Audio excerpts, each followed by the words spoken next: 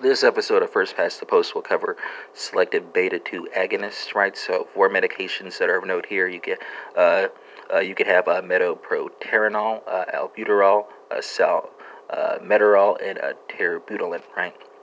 And that concludes this episode on your selective beta 2 agonists.